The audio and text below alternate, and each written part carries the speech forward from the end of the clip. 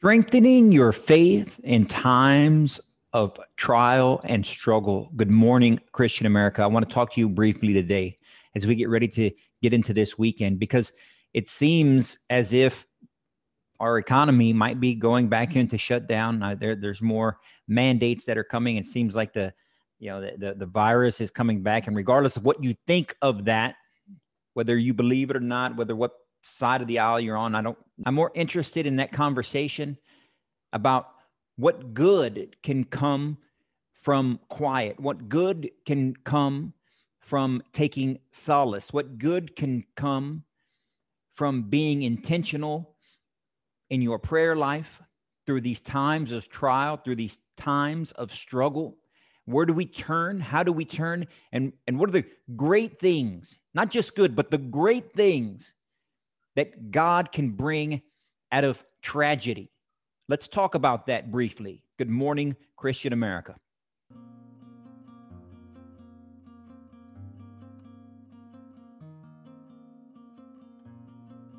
And good morning, Christian America. Eddie here is always representing the Christian American revitalization effort. If you support that effort to revitalize the Christian faith across this land, I'd ask that you share this video on your social media profile. I'd ask that you subscribe to this podcast wherever it is that you're watching or listening to it.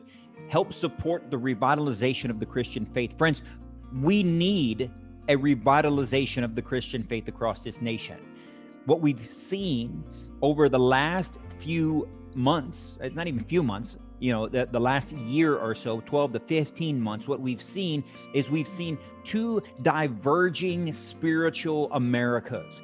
We've seen an America who falls victim to the circumstances around them, who becomes desperate and falls into despair. That despair and sometimes that anger that leads to despair leads that America towards escapism through alcohol, escapism through drugs, escapism through opioids, escapism through a whole host of things that are just bad for us. They're bad for us intellectually, they're bad for us psychologically, they're bad for us physically, but all of that stems from what's bad for us spiritually. So when we fall into that depth of despair, when we seek to escape the world because of the trials and the struggle that we go through, it leads us down a road that can be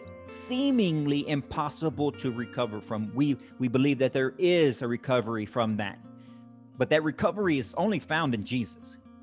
The other road across in this spiritual America that we've seen is we've seen a growth and a strength of the faith of the people who did not close their church doors, that have not given up hope in whom we should all hope, which is that hope in Christ, that have taken the opportunity through this time of trial, through this time of struggle, in order to gain spiritual strength within, to reacquaint ourselves with Scripture, to reacquaint ourselves with God Almighty. It's this America, it's this road that has led to probably a smaller population within the faithful, but a stronger population nonetheless, because their faith is strengthened. Because the more we look at Scripture, the more we know the truth. The more that we read God's Word, the more that we are informed and educated. And friends, we can be inspired and hope-filled because Christ is with us. Anytime you read Scripture, at almost any point in this entire book, you can find a people or a person that is struggling personally, individually. They're struggling as a community. They're struggling as a country, as a people, as the 12 tribes of Israel, from the Israelites being oppressed in slavery throughout Egypt, through Abraham and Sarah being distraught that they won't have children, and They're missing out on the promise of God that God gives them, that he will have an abundance of inheritance, so much so that they would outnumber the stars of the sky.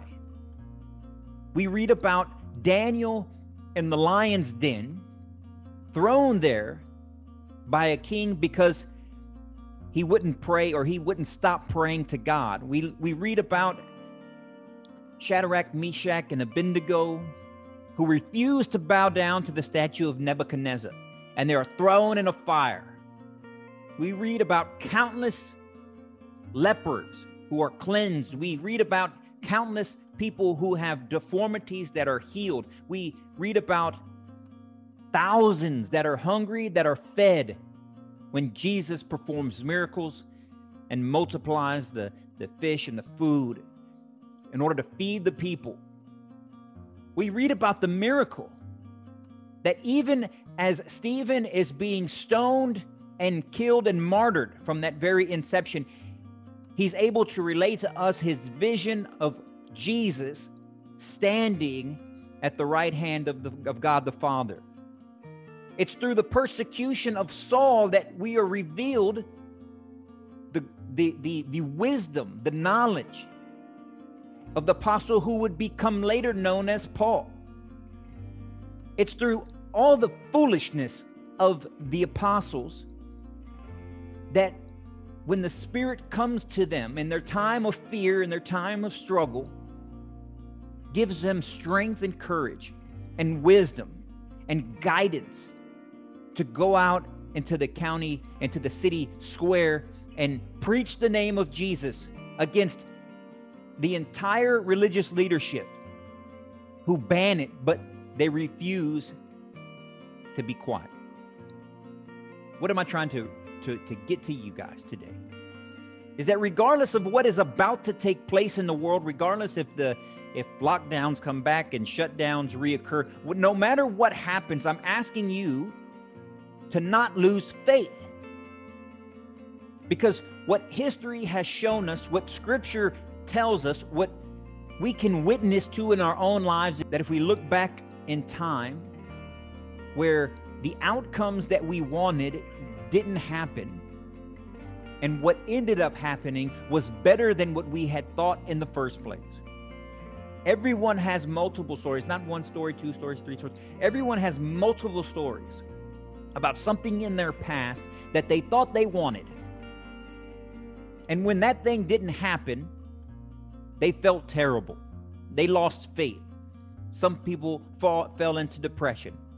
They got angry. They got bitter. They turned from the faith. They cursed God. All of these things happen to everyone. But those same people will come to you today and say that failure, that firing, that rejection was the best thing that ever happened to them, because now they have a life much better than they had ever thought. I'm saying this to you today, friends, because we must keep faith. And regardless of what happens in the next few weeks and the next few months, and no one knows exactly what that will entail. But honestly, it shouldn't matter, because we have hope. As Christians, we have hope in the glory of the Son of Man. We have hope in Jesus Christ. And no matter what suffering comes our way, no matter what oppression comes our way, we still hope in Christ. We cannot pass on our hope somewhere else. We can't outsource it to someone else.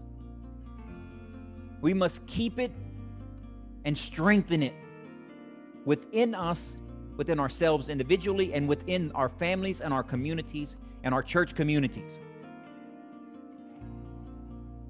Don't let the world make you despair. Paul says in Romans that we glory in our sufferings. So let's glory in our sufferings. He doesn't just say that to be eloquent. He's got to point to that phrase, because it continues. It says we glory in our sufferings because suffering produces perseverance, so that we can persevere as the ancient Israelites persevered, as the early Christians persevered, as we must persevere today. And that perseverance builds character. It makes us who we are. It shapes us into better people, not for the world, but for God. And that in that character, with that perseverance, we have hope. We have hope in Christ. We have hope in the only one worth hoping in. We can't rely on humanity. We can't rely on our leaders, because they'll all fail, because they're all imperfect. We must hope in Christ because he is perfect. He's with us today. He's guiding us today. And no amount of trial or struggle or obstacle he can't turn to his good. I ask that you think on what Scripture says. I ask that you think on these words today. Because the next few weeks, next few days, next few months might get difficult. And what we can't do is we can't despair. We can't escape.